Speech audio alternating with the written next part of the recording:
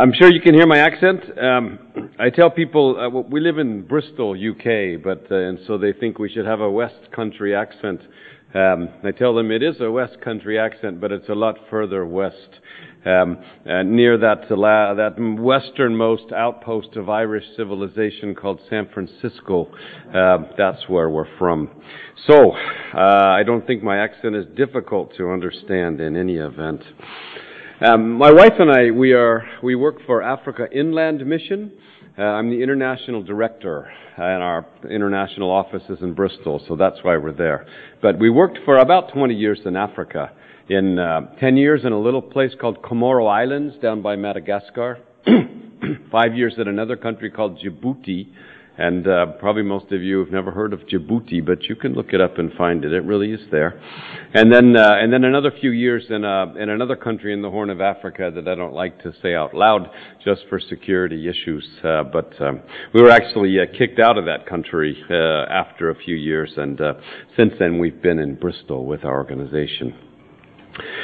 We have 2 grown-up daughters and 1 grandson. I didn't have an option of showing pictures, but I would show you a whole bunch of pictures of him, but that gets kind of irritating after a while, doesn't it?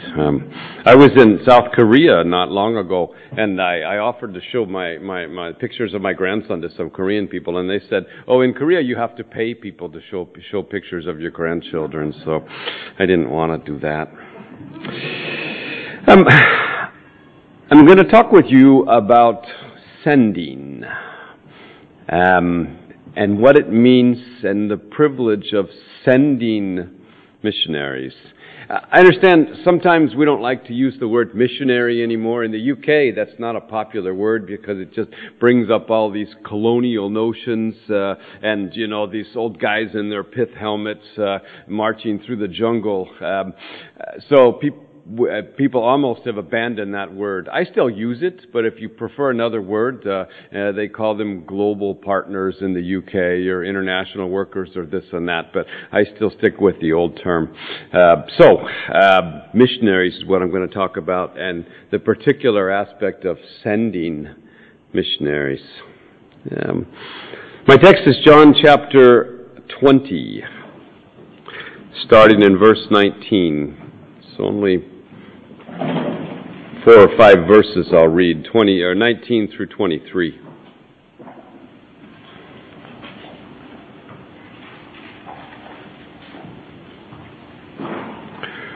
On the evening of that day, the first day of the week, the doors being locked where the disciples were for fear of Jesus, Jesus came and stood among them and said to them, "Peace be with you." And when he had said this, he showed them his hands and his side. Then the disciples were glad when they saw the Lord. Jesus said to them, "Peace be with you. As the Father has sent me, even so I'm sending you." And when he had said this, he breathed on them and said to them, "Receive the Holy Spirit. If you forgive the sins of any, they're forgiven them. If you will withhold forgiveness from any, it is withheld." Serving as senders, and that is a particular privilege and prerogative of a local church like yours. Serving as senders. Usually when I preach in the UK or the United States, there's these apocryphal stories of people supporting their missionaries in Africa by sending them used tea bags. And that might seem like a funny story, and you might think that's one of these Christian legends that goes around the churches. But I've actually met at least 2 missionaries who used to receive used tea bags that were sent to them in Africa. So that apocryphal story is really true. But that's not what I'm going to talk about today. I'm not going to talk about what you might think are the usual themes of sending and supporting, how we need to pray for our missionaries, how we need to financially support them. them, how we need to visit them, welcome them, emotionally support them, send them used tea bags or your old worn out clothes or whatever. You know all these things, and you don't need me to stand here and say that you should pray for and financially support and encourage any missionaries that you know. I think that's pretty obvious, and you know it. The thing that I want to talk about today is the privilege of sending. Before I do, let's stop just a minute and dwell on the wonder of this passage. We read through this, we're probably pretty used to it. We read through these resurrection stories. But let's just stop for a minute. These are the disciples. It's Sunday. It's the day Jesus has risen from the dead. Excuse me. A couple of them have apparently seen him already, but they're in this room. The door's locked. They're still confused. They're still very scared. And all of a sudden, Jesus comes and stands among them. I just stopped for a minute and thought about that this morning as I was preparing. It's like, Jesus is there standing among them. This man they've seen crucified 3 days before is now standing among them. Think about how amazing that would have been for the people in that room. All of a sudden, Jesus is there. Jesus is truly risen from the dead, and Jesus is standing here among us. Think how amazing it would be if Jesus was standing here among us. And I know He is here by the Holy Spirit, but what if Jesus was physically standing here among us? That would blow our minds, wouldn't it? And think of these disciples who'd seen Him killed 3 days before, who don't have the benefits that we had. And all of a sudden, Jesus is there. Jesus is risen from the dead. Jesus is with us. What an amazing moment that must have been for those disciples. Jesus stood among them. He rose from the dead, and He pronounced peace, not just once, twice to their troubled souls. And I know we get used to this again. Peace be upon you, be shalom, in the Arab, salam alaikum, whatever you want to say. But Jesus speaking peace. Jesus still speaks peace to troubled souls. He showed them the ultimate proof of His grace and love. He says, look at my hands. Look at my side. What greater proof could they have, and what greater proof could we have of the grace and love of Jesus Christ? He died for me. He breathes on them. Says, receive the Holy Spirit. He talks about forgiveness of sins and somehow gives them even power and authority to forgive sins. Think of the comfort, peace, and the grace the disciples would have received at that moment. And that very same comfort, grace, and peace is available to us. Jesus is present with His people, offering forgiveness, offering proof of His love, offering peace, offering power of the Holy Spirit. Today, just as much as He was there in that upper room.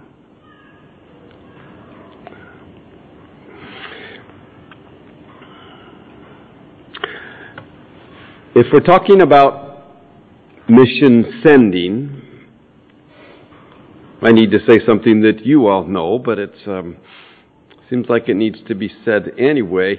Your country for years has been a destination for missionaries, not a country that was sending missionaries. And there are still, I met a number of missionaries that are here helping in your church planting efforts in this country. But at the same time, you are now the ones bringing the gospel to Ireland and beyond Ireland. Your country was a destination for missionaries. Now your country is starting to become a sender of missionaries. And can we just stop and appreciate what an amazing thing that is? What an amazing thing that the Lord is doing in this country. I think of, and just looking out at you and thinking of the people I met this last weekend, of the multicultural nature of Ireland now. And that's another thing that God has done, how God has blessed Ireland by bringing in believers from other nations. Same thing in the UK. You know this. The biggest churches in London, they're all African churches. Incredible thing.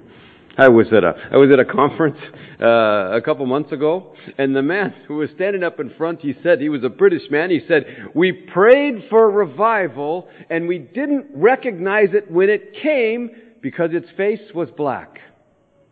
Wow.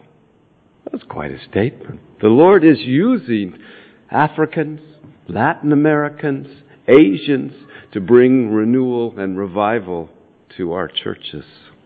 Yeah. Ireland was a valley of dry bones not so many years ago as far as the gospel was concerned, and the Lord is breathing life into this country. You may be small, but you are here. You know the gospel, you know the territory, you know the people, you know the language, you know the culture. You have the Word of God, you have the Holy Spirit, you have the church. Everything is here in you, in your churches, to bring the gospel to Carrigaline, to Cork, to Ireland, to Europe, to North Africa, to the ends of the earth. Everything is here in your churches already. I use the word missionaries. And let me just define that term before I go any further. There are a lot of ways, again, to define this, but here's what I'm talking about when I talk about a missionary. With few exceptions, missionaries are people who are sent. They're sent ones. It's the Latin derivation of the Greek word apostolos, from which we get apostle. An apostle is a sent one. Okay, literally that's what it means. Okay, so missionary in the same sense. Missionaries are people who were sent, usually cross-culturally, to perform or support apostolic ministry of preaching, teaching, building the Church of Jesus Christ. Okay, that's what we consider missionaries to be. There are a great variety of ways to do this. And people who are in support roles, not frontline preaching and teaching, they're critical to this effort. But fundamentally, that's what mission and missionaries are. People who were sent to advance the kingdom of God, bringing the gospel to people in places where there is no gospel. Okay, just so you know when I'm talking about missions, what I'm talking about. Okay, let's go back to the text for just a minute. John 20:19 through 23. What I want to emphasize is the importance and privilege of sending. What happened on that first Easter? Who did Jesus see? As far as I can piece together the events, or who saw Jesus more likely? First of all, it was Mary Magdalene, as far as I can tell. And then there were some other women. Okay, so Mary, the women, and then Peter. He met Peter. And then the two on the Emmaus Road. Those are the ones that are listed. And then these 12. So, this is the day he rose from the dead. The first meeting he has with all the disciples together. What does he say? He says, "Peace be upon you." Then he says, "Peace be upon you." He says that twice. And then what's the very next thing out of his mouth?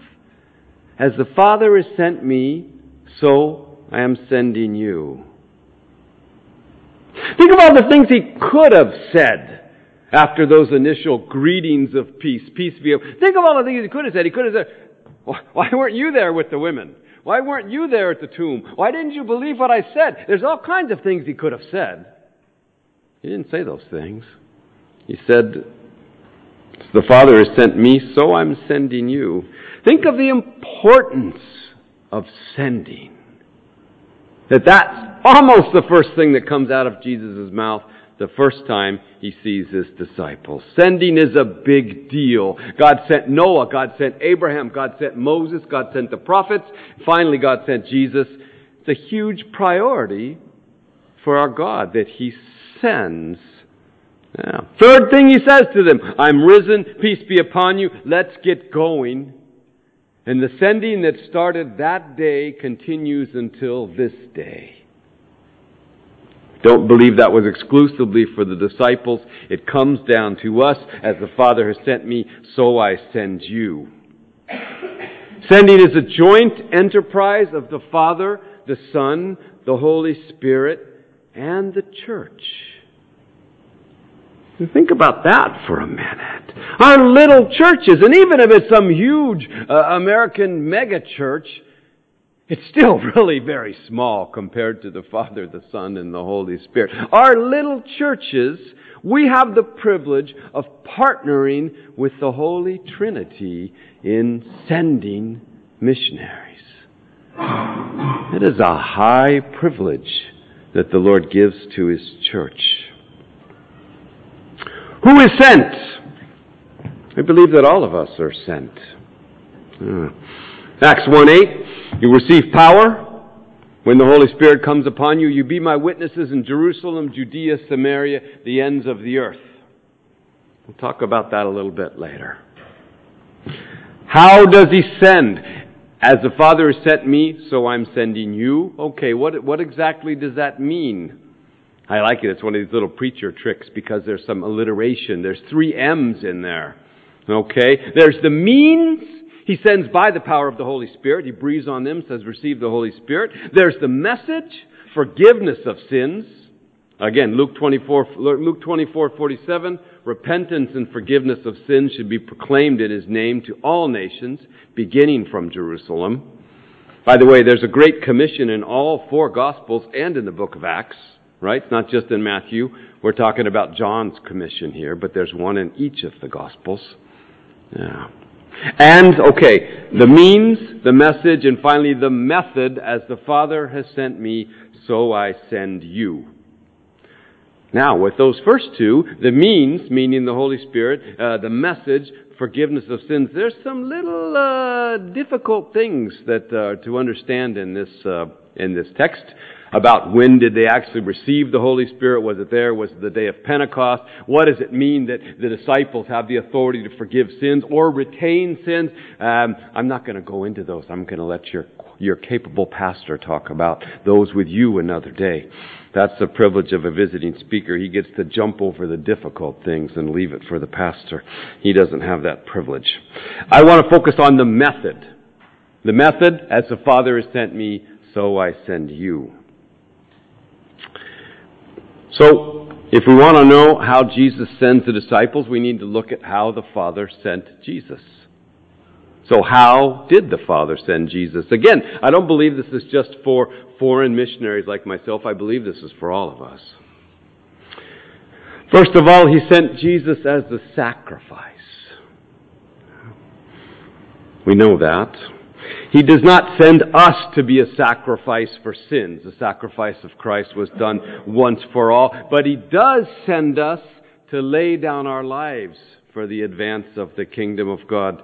Paul says in Philippians 2:7, he says, even if I'm being poured out like a drink offering on the sacrifice and service of your faith, I rejoice and share my joy with you all. Paul said, I'm willing to be poured out like that wine they used to pour on the sacrifices in the Old Testament. Paul said, that's what I'm willing to be poured out for the church and for the gospel. That's the way the Father sent Jesus. That's the way Jesus sends us. The Father sent Jesus to serve. Matthew 20, 26 through 28. Son of Man did not come to be served, but to serve, give His life as a ransom for many. Again, our call is not to give our lives as a ransom. No, done once and for all. But our call certainly is to follow the leading of our Master and not to want to be served, but to serve. So He came as a sacrifice. He came as a servant. He also came to suffer. And we know that Jesus was sent for the purpose of the cross. And as the Father sent Jesus, so Jesus sends us. Paul said this in Colossians 1:24, I rejoice in my sufferings for your sake, and in my flesh I'm filling up what is lacking in Christ's afflictions. Now that's a difficult verse as well, and it certainly doesn't mean that Paul is adding something to the atonement. No, once for all, but Paul is willing to suffer to bring the message of that atonement to the Colossians and to other communities in the Mediterranean. So, sacrifice, suffering, service are the ways the Father sent the Son. They're ways the Son sends the disciples. Christ was sent in humility. Philippians chapter 2, you know these verses. He was in the form of God. He did not count equality with God a thing to be grasped, but emptied himself, taking the form of a servant, born in the likeness of men, found in human form. He humbled himself by becoming obedient to the point of death, even death on a cross. We keep coming back to these same things, these same themes. They're all linked together. But if the Lord is sending us out, it must be as the Father sent the Son, in humility. There's no place for arrogance in the people that the Lord sends out, whether to a local community here in Ireland, whether to the ends of the earth. We go out in humility, following the example of our Lord.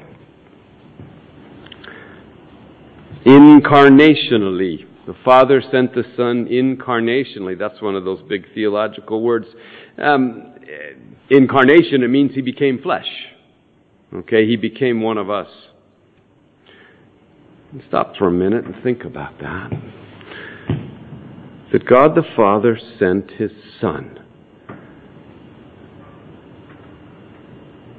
What an amazing thing. That God the Father sent His own Son. He sent a person. He didn't just send a message, He sent a person. And now He continues to send people. We send money to missions. That's a good thing. Please keep doing that. We do media ministries. I'm involved in an online ministry, sharing my faith with people in different countries. That's wonderful. Keep doing that. We do short-term things. Send for 2 weeks. That's great. Okay. But the model that we're trying to follow is this incarnational model. As the Father sent the Son, so the Son sends us. We become incarnate among the peoples that we're trying to reach out to. Okay, that involves learning their language. That involves understanding their culture. That involves living together with them, sharing life with them as much as we can. And that's true in Ireland as well as it's true in Djibouti and the Comoro Islands. Okay. It's true for all of us. We are incarnational ministers as Jesus was incarnated to us. There's probably other things, but those are some ideas about how the Father sent Jesus. Now let's look at a little bit more about how Jesus sends us. That's how the Father sent. How does Jesus send? First of all, it's Jesus who sends. And I know I keep saying obvious things to you, but sometimes these obvious things are good to repeat. Jesus sends people. He may use individuals who hear His call. He may use churches who confirm that call, but it's Jesus who sends. Better, it's the Trinity that sends, especially the Holy Spirit.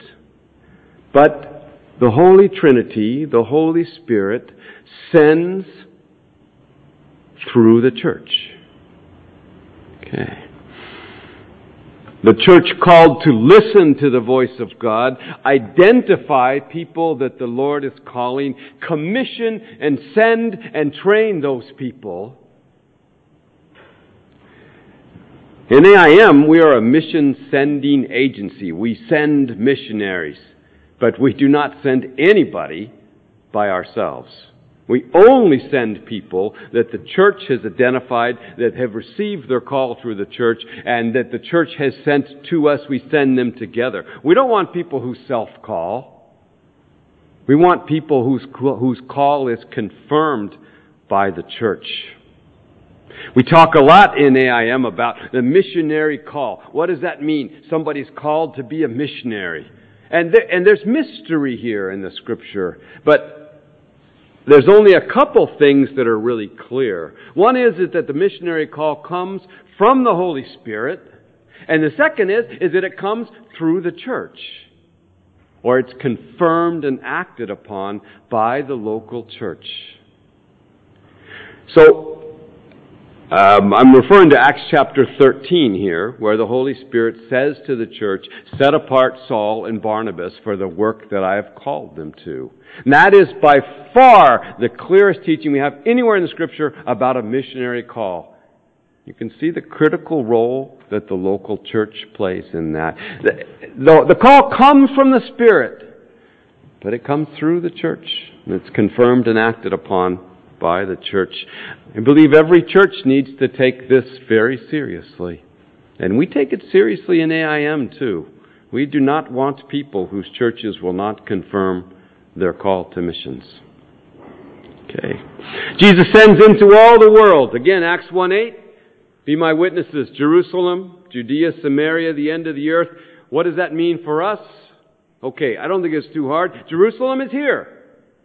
This is your Jerusalem. Judea, same culture, different location. So a village that's not far away, a village in Ireland, same culture, needs the gospel, you send people to there. That's your Judea. Okay? Same culture, a little bit further away. Samaria, now we're talking cross-cultural, but similar locations. So now we're talking about reaching out to Muslim people of Ireland, Pakistanis, Indians, Somali people. Okay. Nearby location, cross-cultural, Samaria. Ends of the earth, still the ends of the earth. Okay. Anywhere beyond there. Okay. I think this is relevant to us today, not just to the disciples. Jerusalem, Judea, Samaria, and the ends of the earth. And everybody needs to ask, where's the Lord sending me? I believe we're all sent. Okay. Where is the Lord sending you? Most of us, He's sending us to our friends and neighbors and family. But for some of us, there's another call to go further on than that. But all of us are sent, and all of us should be asking the Lord, where are you sending me for the sake of the gospel? Who do you want me to be sharing the gospel with? Jesus sends as salt and light. Okay, Jesus talks about you're the salt of the earth, you're the light of the world. It's not always easy to understand what He's talking about there. I believe He's talking about our physical presence and the Christian lifestyle that we live in terms of salt and light. We do good works in the name of Jesus. We're the salt of the earth. We're the light of the world. Okay. He sends us as salt and light, but He also sends us as witnesses. Okay, you'll be my witnesses, Jerusalem, Judea, Samaria, the ends of the earth. A witness has to talk, right? If you're called into court as a witness for something and you just sit there, smile at people, be really nice to people, I don't think that's going to work, right? You have to say something if you're a witness. My American friends, they love this quote that's attributed to St. Francis of Assisi, who supposedly said, preach the gospel at all times, when necessary, use words. Very clever quote, right? And my American friends really like that because that kind of gets them off the hook of actually saying something. They feel like just their good works and their love and this and that, that's a sufficient witness. Problem with that is there's absolutely no proof that the good saint ever said that. And it's entirely inconsistent with his life as well. So, whatever you think about Francis of Assisi, he ended his life in Egypt trying to share the gospel with Muslims down there. Okay, so it's not consistent with his life or anything he did, and it's not biblical either. We do need to live good and honorable lives among non-believers and show them the truth through our good works. We also need to be witnesses. He sends in the power of the Holy Spirit. He doesn't send us alone. Behold, I'm with you always, even to the end of the age. You'll receive power when the Holy Spirit comes upon you. He sends, but He goes with His people. Finally, He sends us as sheep among wolves. And I don't think that needs much definition. Sheep among wolves is not in a particularly secure or safe position. But still He sends. And it's striking to me to think that He sends us as sheep among wolves, knowing that we're sheep and knowing that we're going to wolves. But still He sends. How do the Father and Jesus not send? We could come up with a big list of these. But they don't send us with promises of comfort, security, peace, and easy results. It's quite the opposite. It says you'll be sheep among wolves, said you'll be hated by all men for my sake. And that's true in Ireland or in the ends of the earth. Just a few comments about the role of the church as well. What is the role of a local church in this mission sending? First of all, the church needs to mobilize. Okay, the church needs to mobilize her people. Yeah. Need to mobilize the whole church for outreach, especially local outreach in a place like Ireland where you have only a very small percentage of the population being Bible-believing Christians. I think that's still got to be a very high priority for a church here in Ireland. Yeah, mobilize for local ministry and outreach. In a sense, you're still living in the midst of a mission field here. It's an obvious priority for the church.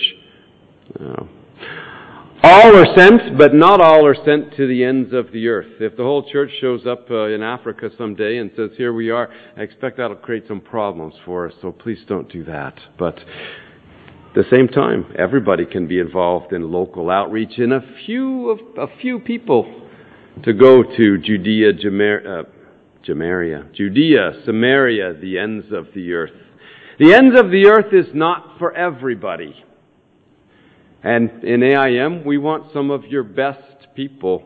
Think about Saul and Barnabas sent out from the church of Antioch. There were 5 leaders listed there, among whom were Saul and Barnabas. And the Holy Spirit said, take these 2, maybe your best 2 guys. Set them apart for the work I've called you to. Very difficult for small local churches to do that. But I believe that's what the Lord would have. The ends of the earth is not for everybody. Yeah. Church needs to define what mission is. The Lord has a particular call for different churches. Okay? And the church needs to think in advance, what is the Lord calling us to do, and what are the kinds of people we want to send, and where do we want to send them to? Okay. It's good for the church to identify those priorities in advance. Otherwise, when someone comes and says, I feel like God's calling me to do this or this, then if the church hasn't defined those things in advance, then they're going to be in a difficult situation. Okay. If the church is defined, for instance, that we believe that or the kind of missionaries we want to send are to unreached people groups, Muslim people groups, people in places where there is no gospel, then when someone comes along and says that I feel like I need to be a missionary to Australia to save the coral reefs of Australia, then the church can say, that's a nice thing, and go ahead, bless you, but we're not going to get involved with that. You know, I said exactly those words in our church in Bristol, and one of the elders came up to me afterwards and he said, there is someone in our church whose idea of mission is close enough to what you said that they will think that we put you up to saying that. It's like, really? But yeah, I mean, people have different notions about mission. So then I changed it and I started talking about save the koalas of Australia or something like that. But I don't know, koalas are cute. Maybe someone will want to do that. It define in advance what mission is. Church needs to pray. And I believed, Jesus told us, pray to the Lord of harvest to send workers into His harvest field. I think the church needs to ask the Lord, Lord, send workers to your harvest field, send Irish people into the harvest field, and send people from this church. I think that's a prayer that tremendously honors the Lord. And I believe the Lord will answer that prayer. Lord, send people from this church, from this community of churches, and Lord, send some of our best people. That's a scary prayer, maybe. I think it's a prayer that honors the Lord, and He's likely to answer. And then the church needs to listen to the Lord, and under the guidance of the Holy Spirit, identify those people who have that call of the Lord in their lives. Just like the church in Acts was able to do. Church needs to prepare and train missionaries. Okay. There's all kinds of specialized missionary training programs we can refer you to, and that's a good thing. But the most important skills of mission are disciple making, following Christ as a disciple and making other disciples, serving, bringing the gospel to people outside the church, learning the Word of God, learning to teach the Word of God, learning to pray. Those are all things that can and should be taught right here in this church. You don't have to send someone to a specialized missionary training program to learn those kind of things. And those are the kind of people who have learned those things in their local churches, who've learned to serve in their local churches, who've learned to share the gospel out in their own community. Those are the kind of people that we want to send to Africa. Last thing, church needs to build up the base. Acts 20:28, be on guard for yourselves and all the flock. Okay? Good statement that Paul makes to the Ephesian elders. Yeah, guard the flock. Savage wolves are coming. They'll ravage the flock. But he says, first be on guard for yourselves. Before we can shepherd others, we need to shepherd ourselves. And before we can effectively send missionaries, we need to build up, I shouldn't say before, but as we think about sending missionaries, we need to watch our own churches. In particular, I think there's two things that churches need to do, and especially in this modern era when the truth is facing challenges from every side. The church needs, first of all, to maintain true doctrine. And again, I'm saying obvious things to you. But I think there's three things, especially as far as missions is concerned, the church needs to hold on to with all its might. One is the authority of the Word of God. The second is the eternal destiny, whether saved or lost, of every man and woman. And the third is the uniqueness of salvation through Jesus Christ. Authority of the Word of God, eternal destiny of every man and woman, uniqueness of salvation in Jesus Christ. If you lose any one of those things, then why would anyone bother being a missionary?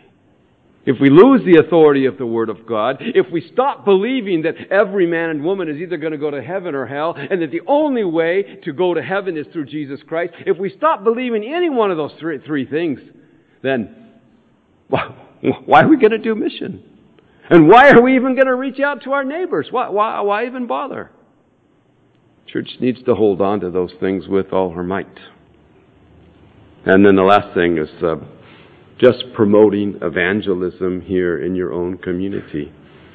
Don't make any distinction between local outreach and international or global outreach. A church that has a heart for reaching out to its neighbors will also have a heart to send its people to North Africa, bring the gospel to those people. A church that has a heart for North Africa, by God's grace, will have a heart for reaching out to local people. So in promoting local outreach, church is promoting mission as well. Local church plays a crucial role in the kingdom of God. You are God's chosen instrument. Even a little bitty church like you. Sorry, you might think, who's this American guy telling us we're a little bitty, itty-bitty church? But by God's grace, you're here. It's wonderful. You're God's chosen instrument to establish the kingdom here in this country and abroad. What a responsibility. What an honor it is for the church. What a blessing for the church, and what rewards God will give to the church that's faithful in this.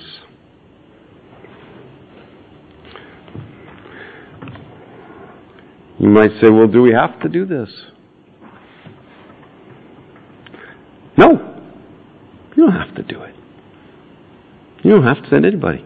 Your salvation doesn't depend on it. You don't have to do it. But I read something written by a man named Robertson McQuilkin a few years ago. He was a seminary professor, or he was the head of a seminary in the United States. And his wife was ill with advanced Alzheimer's disease and kept getting worse and worse. And finally he realized he was going to need just to step down from his position and take care of his wife. So he did. And he took care of her for 5 years.